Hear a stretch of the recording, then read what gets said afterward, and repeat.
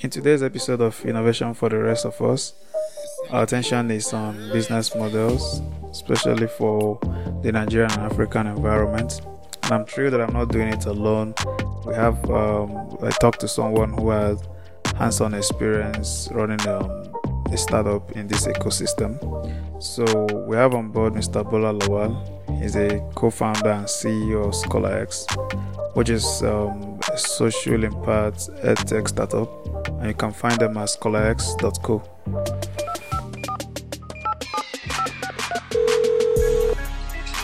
Thank you very much. It's always good to come on the platform to share one's experience.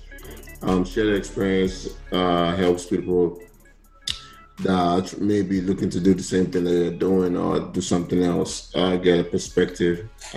So shared experience leads to perspective for people, and it's very important. So Innovation for the Rest of Us is a good initiative, is a good program to help people, and I'm happy and glad I was invited to come share my thoughts. So in recent years, across Africa and Nigeria, we're seeing more and more interest in startup. We see more young people interested in entrepreneurship and building startups, and we're also seeing increasing venture capitalist interest in Africa.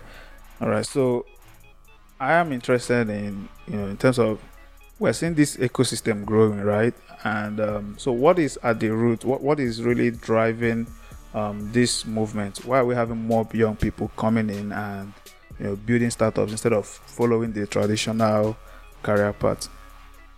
You can look at this from a lot of different angles. You can look at it from a needs perspective. You can look at it from say when they push someone to the wall, when they get to the wall, there's nowhere else to go. So you begin to push back. And from my perspective, when you start to see a lot of solutions out there, a lot of it has come primarily because of necessity and the quest of more young people willing to and looking to solve problems, while also they've seen that to be able to participate in the discourse or the economic development of a place like Nigeria, they need to have something. They need to create value. It's a value creation thing. It's one of those things where people are crowdsourcing solutions for Nigeria. And when I say crowdsourcing, meaning that different pockets of people, which has its merit and demerits, because I personally believe that instead of people working in silos in different bits pieces, we need to come together more and form larger pieces so we can have a bigger voice and we can challenge the status quo. So if you look at this from that perspective and you see a lot of startups springing up, it's because like 10 years ago or 15 years ago, you can't say, a bunch of 20-something-year-olds that maybe on paper, let's even just use on paper, are worth millions of dollars. These days, when you have the advent of successful, so to speak, at least to our level, startups like Paystack, Flutterwave, you have Helium Health raising big funds. You have 54 Gene. 54 Gene's founder is he's my friend, but he's over 20 something years old. Okay. But my point is, see young people that are coming up with corporations that, if they continue, some already are valued $100 million, and some eventually will be billion-dollar companies, right? And we're looking at young people. This was reserved for older folks before. I remember when we first launched ScholarX, and there was a conference in Lagos, big conference, tech. I can't remember the name of the conference. And we went and we on our booth, and someone came and said, "Who is our backer?" Like literally, almost like who sent us message to come and talk about it at the conference. Because must be somebody behind us, like they're just looking at us. Now that was about 4 years ago. I'm pretty sure that kind of question doesn't really exist anymore, because now there are a lot more startups, to your point. There are startups then, but there are a lot more now. We launched a few weeks or a few months, I think, after Paystack, for example. Okay. Now Paystack, Flutterwave, they're not up to the level of InterSwitch, but they've gotten InterSwitch attention, right? And these are companies started or now run or whatever you may say, by young people. So young people are getting involved. Part of it, the advent of technology and innovation. It's easier. People don't understand what cloud has done. It's easier to set up and get a company done, and server space, storage space, and all that stuff is not an issue. We don't have to have physical servers. You get a domain. You can start a business today. The ease at which people can start is has been magnified with innovation and technology. So that's there. And then young people are probably the most consumers of technology, and they've seen that. So when you now take that and then you take it, parlay it with people seeing other startups that have been fairly successful, and then you look at the country, government is not working for most things. Look at the NDCC discourse that's going on right now, and how these guys are blaming each other, who ate the money and who stole the money. The young folks are sad, so it's like it's not me to sit down there and just be looking and not to contribute anything meaningful. Why don't I talk about it? But the point is, there are no shortage of ideas, there are no shortage of problems to solve. For example, who's working on water? We have a huge water problem in Nigeria. Water, from the new report released by MBS, Consumer Activity Report. If you don't have the chance to look at the issue, about 40% of Nigerians in working age demographic, 40% of them would work in some sort of water collection. Like their job involves collecting water. 40%. If that's the largest employer, I don't know what is, right? What are the solutions that are helping with water quality, water distribution? I know a lot of it has to do with government, but there are some, especially the distribution channel of water, right? People don't necessarily, if you have good funds, if you are all right, you won't have access to water problem. It's the mode in which the water comes to you that may be problematic. And then if you now parlay to the rural areas and everything, they have a big access to water problem. But who is working on water? So I've seen this discussion on Twitter a couple of times. People arguing the fact that there seems to be too much activity in the fintech space when compared to other areas, that we're having too many fintech apps, right? And when we look at the statistics, according to Forbes article, January 2020, it said African startup generally raised about 1.3 billion in 2019 in venture fund, right? And 678 of that went to fintech alone, right? That's half. That's about half of all of that investment going into fintech alone. So when we look at fintech as a space, I'm kind of thinking or wondering, what is it about fintech as an industry that is pulling more and more startups in that direction? It's simple.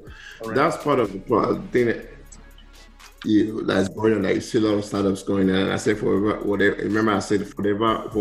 reason they choose to do that. And the reason why is that sometimes these follow the money factor also matters. If you look at top 20 startups that have raised the largest amount of money, I won't be surprised if 15 of those are fintech. So when you look at when people are benchmarking and modeling around what they can possibly do, right? They look at some of them foolishly or selfishly, and then some of them are just, it is what it is, smart capitalism. They look at what can get them access to capital fast, get them access to the market, get them access to a lot of, different things, however they see in their own eyes. And that's what they go after. So some people are conscious about doing a startup. Some, this problem exists, how about we try to solve it? And then they try to solve for that problem using a startup.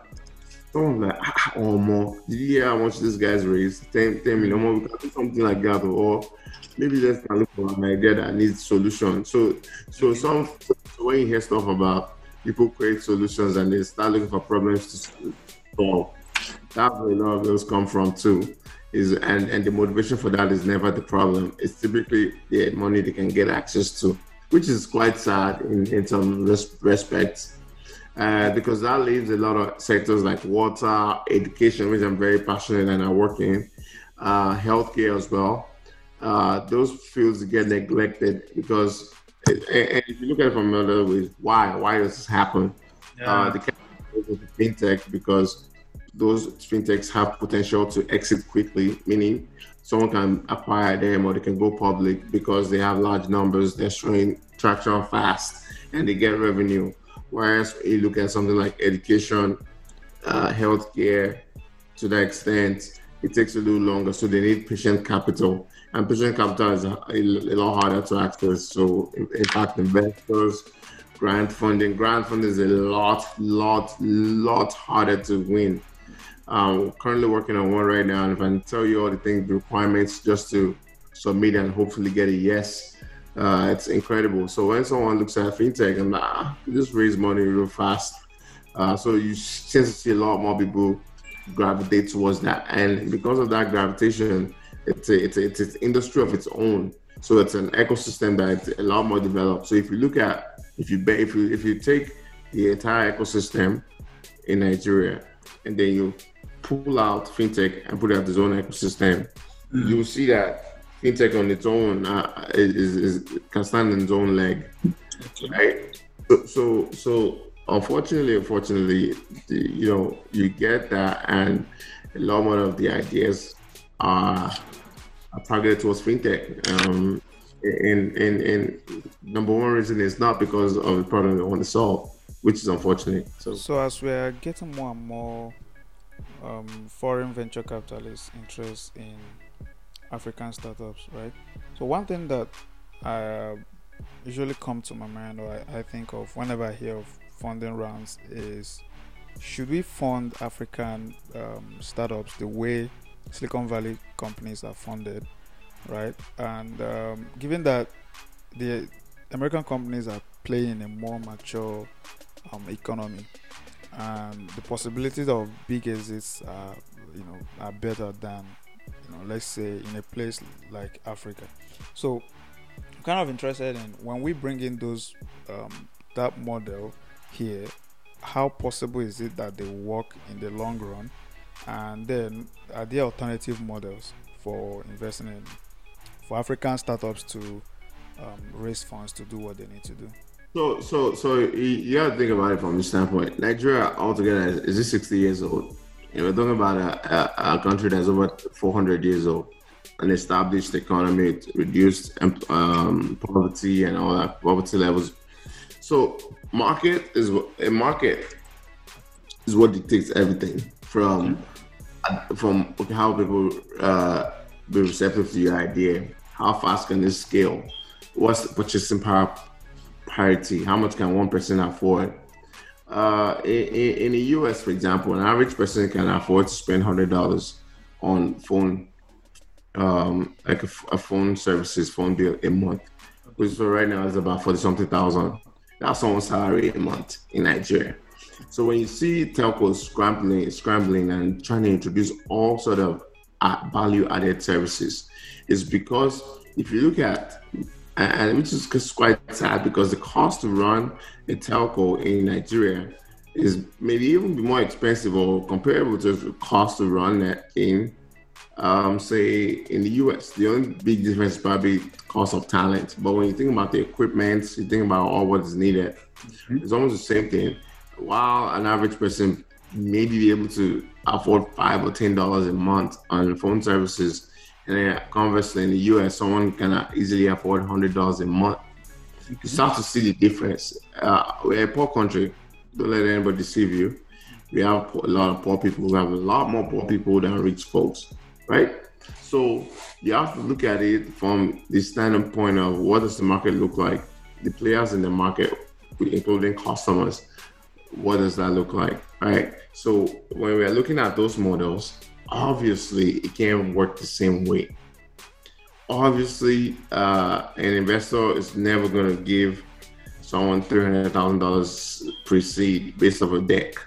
In Africa, they want a lot more evidence. Unfortunately, obviously, most companies in Africa won't be able to deliver 10x in 5 years, like the investors in Silicon Valley likes. Most of them will evolve and evolve, and then some of them too are working in some of them too are working to solve wicked problems that even when you solve it, you've not really solved it. Problems that even governments with billion-dollar budgets are still trying to solve. We have infrastructure deficits. We have high illiteracy levels. Um, we have all sorts of problems, right? So when you're going to look at investment in startups or how startups receive funding, it's different. That's why you have grants. That's why there are a lot of grants specifically for African innovators. The reason why is because there's so many things that's outside the control of the business that you're running that they kind of help you get a grant so you can help plug some of those holes, right? If I launch something in the US, but I don't even need to do too much on ground work, people will discover it online. I need to go into villages, rural villages. I need to do giveaway. I need to host workshops. And so many things I have to do to even scratch the surface in a place like Nigeria.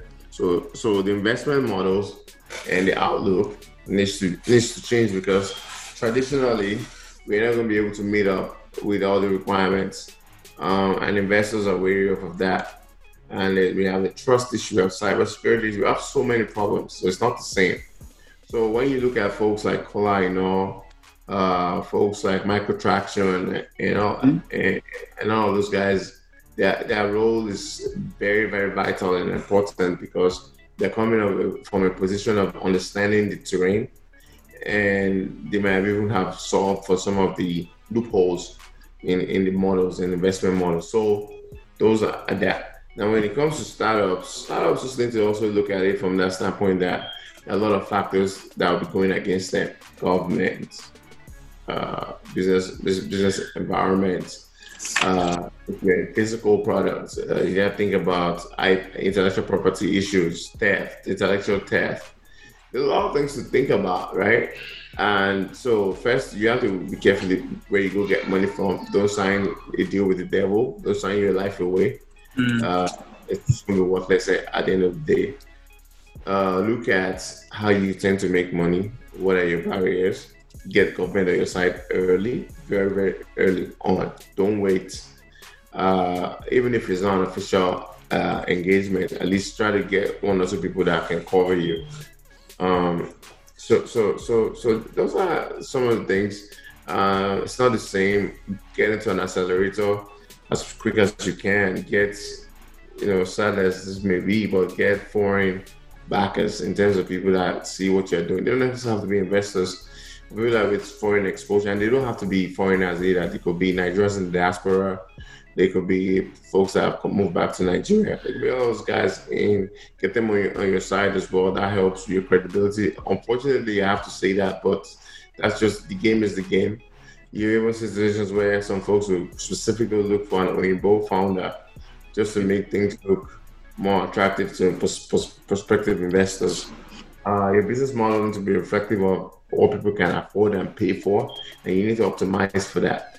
You don't go and just copy and paste something on Silicon Valley and then you wonder why it doesn't blow.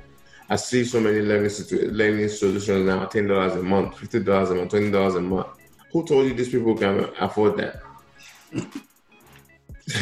Like, who told you? You're going to be creating the same thing for the same set of people, and you wonder why it's not scaling. One of the things that we're working on right now, my partners might fight me for saying this, but just give you an example. One of the things we're working on right now, we're doing a dollar certificate. You can learn a model is $1. Okay. Can they afford that? Maybe. And just $1. So then if you're now talking about people should afford $10 a month on learning something that whenever sure it's going to lead directly to a job, you're not optimizing for that. So you have to look at your market. You have to look at the people you're dealing with. Purchasing power parity is very low. But as you, and that's why I'm so particular and passionate about solutions that help get people out of poverty. Because see, all these fintech guys either need to invest in education or they need to invest in education or support people that are working in education because, say, e-commerce. The more educated people, the more people that earn a good salary, the more people can order stuff online. It's that straightforward and simple. Education and healthcare are the two single most important things that need to be invested in with talent, with with time, as an entrepreneur, putting your time to build stuff with money, because that's the engine room of the economy, a functioning market. The more people you have with good jobs, the more services they need. So the more they want to buy stuff on e-commerce platform, the more they will have to use. They'll have a bank account. The more they'll have to use their card to swipe and purchase something. So when you look at people here, well, and they see that they're not really growing anymore, part of it is because we just have too little a population that educated and have tangible jobs. So when I say educated, I'm not talking about formal education. I'm talking about educated in a skill. They have a skill they can parlay to use to get a good job and earn an income. There's an average family size in Nigeria is 5, and look at the income levels. Minimum wage is 30,000 naira more. Some people are even finding it hard to implement that. If you're a man and you're earning 10,000 naira a month, with a family of 5, including yourself, where's that money going to come from after feeding? After feeding, what are you going to pay for school fees? How are you going to pay for every other thing? So those are things to consider. Okay, so talking about raising the bottom line, right? Increasing people's spending power. I'm looking at it from this angle, in terms of as startups are getting more and more attention, right? It seems we are forgetting the importance of SMEs, the role that SMEs have to play in terms of raising people's standard of living, right? It just seems that more and more attention is being paid to startups, there are fewer opportunities or encouragement for people to still run SMEs, because at the end of the day, a good number of people are making their living through SMEs and creating jobs, right? So what role do SMEs have to play in terms of raising this bottom line that will enable startups to succeed and the economy as a whole? And what is being done on a bigger, I'm not saying on the same scale as funding startups, but on a large enough scale to be able to empower SMEs to actually survive in this economy? Good question. So one of the things that will surprise you, this industry, this segment consists of 11% of the SMEs in Nigeria. Get to guess what I'm talking about? Okay. Low income private school are 11% of SMEs in Nigeria. Wow. Yes. That's a lot. So education is a business. A lot of SMEs are out there. But they fall into this. A lot of them actually rely on the government for funding. So when you see CBN has different SMEs, that's where it comes from, because some of them are not big enough or don't have enough credit history or profile to get traditional loans from banks, and also those loans may be too early for an SME. So a lot of them will rely on initiatives or government programs to access funds. I wish there's some sort of private equity for SMEs, for example, where people will just go individually and loan or give credit to SMEs. Banks to have those programs too, which people can. They have SME programs, SME programs that banks run, but to what extent that's effective is still out there to be questioned. So the good thing about SMEs is that you can quickly show profitability or at least income coming in. And so there are opportunities out there to get funds from banks who are lending to SMEs, government initiatives, and then maybe there's even a startup opportunity for someone to work on. But those are the kind of models out there for SMEs.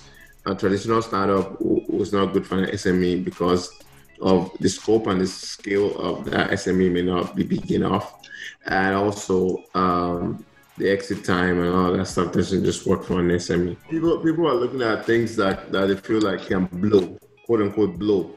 Okay.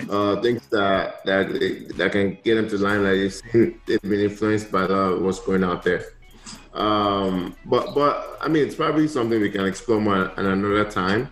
But when you just look at success story and things that are out there, I mean, you are not going to be interested in doing that. You primarily probably be interested in doing an internet, and it's just not in Nigeria alone. I mean, it's out there. It's global. People want to build stuff that everybody else across the globe can use, and it's a success story. We are using one startup, Zoom's product. And you get on Facebook, you get on Twitter. A lot of these things influence why influences the trend and what people are interested in building because it's part of their daily lives. Okay. Or you hear, Snapchat guy, made this amount of money. Oh, Uber is well over XYZ billion. So as we're rounding up, I would like to, for us to throw a little light on, this aspect, because all throughout we've kind of like established the fact that African companies, have peculiar challenges to go through. There is, problem of high literacy level. There's problem of infrastructure, right? And we can't just copy and paste Silicon Valley models here and expect them to work, right? So now that brings to limelight the role that social impact investing and startup model have to play in this ecosystem, right? And when we think about the social impact driven startup, a good example that usually comes to mind is Andela, right? And looking at what has happened in recent years, which has generated a lot of conversation online, people arguing and bringing up different points of view. One thing I've noticed by following the story is that I think a good number of people kind of, misinterpret social impact-driven startups as NGOs, right? So, given that Bola is somebody who is working in this field, so his edtech startup is a social impact startup, I think you'll be in a better position to maybe throw a little light on that as we round up. All right. So first of all, I promise people around me that I'm not going to talk about Andela again. So I'm not. But here's what I'll do. Social impact of business, first of all, is not NGO work. Okay. When you say you're mission driven, it's not NGO work. What you're really trying to say is you are for profit. So you're really trying to say you have a double-sided balance sheet. Okay. When you talk about balance sheet, assets and liabilities, right? You are a double-sided balance sheet. On one end, you are dealing in making money, making profit.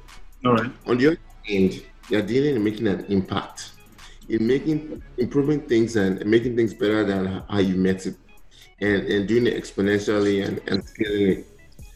That it's not an NGO. It's not mean you're charitable. Just mean that you're mission driven and you also have obligations to investors and you have obligations to build a billion-dollar company, for example.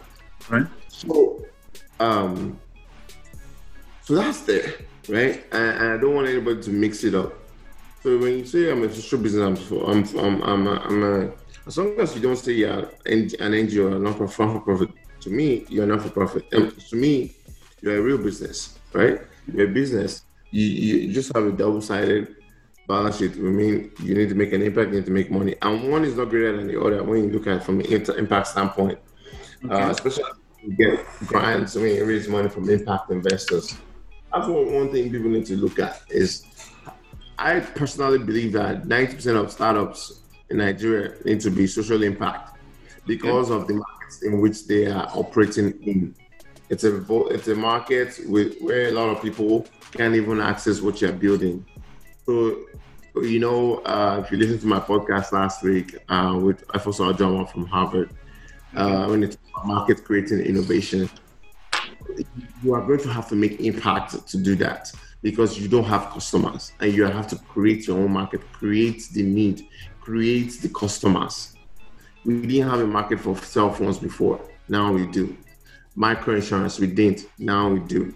A lot of things, but there has to be a strong impact component. We didn't have a big market for remote workers, digital workers, and coding in Nigeria. Now we do. Yeah, right. And but you can't stop there. I'm not talking about Andela. I don't have any conversation, any comment on Andela. Okay. But if anybody wants to get into anything, just know that you're just giving yourself two different tasks. One is to make money, the other is to make an impact. You're not an NGO, you're a business that's centered around impact. Okay. And that's what people need to think about. So you need to think about your success factors. You need to think about your theory of change. So anyone's listening to this and wants to get involved in social impact, go online and Google theory of change. Meaning, what are the activities, what are the inputs and outputs and expected outcomes from your intervention or whatever you're working on. So theory of change, or some people call it a logic model. It's kind of what you want to look at. That's where you start from. You think about, okay, I want to make this impact. Okay, this is what I think I'll need. I'll need this partnership. Okay, these are my outputs and these are my outcomes. So it's very important to also distinguish between outputs and outcomes. I'm going to do an app that people will use, outputs. But that app, they lead to jobs, does it improve people's lives? Outcomes, right?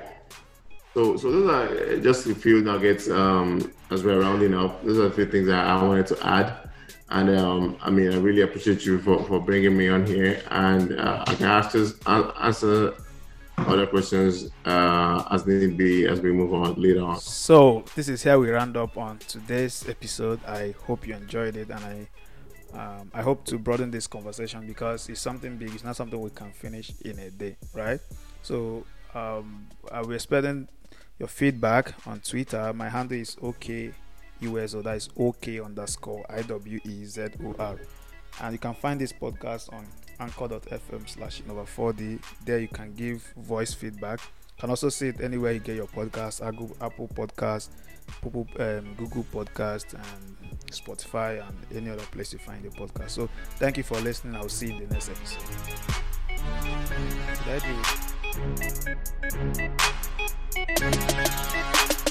it?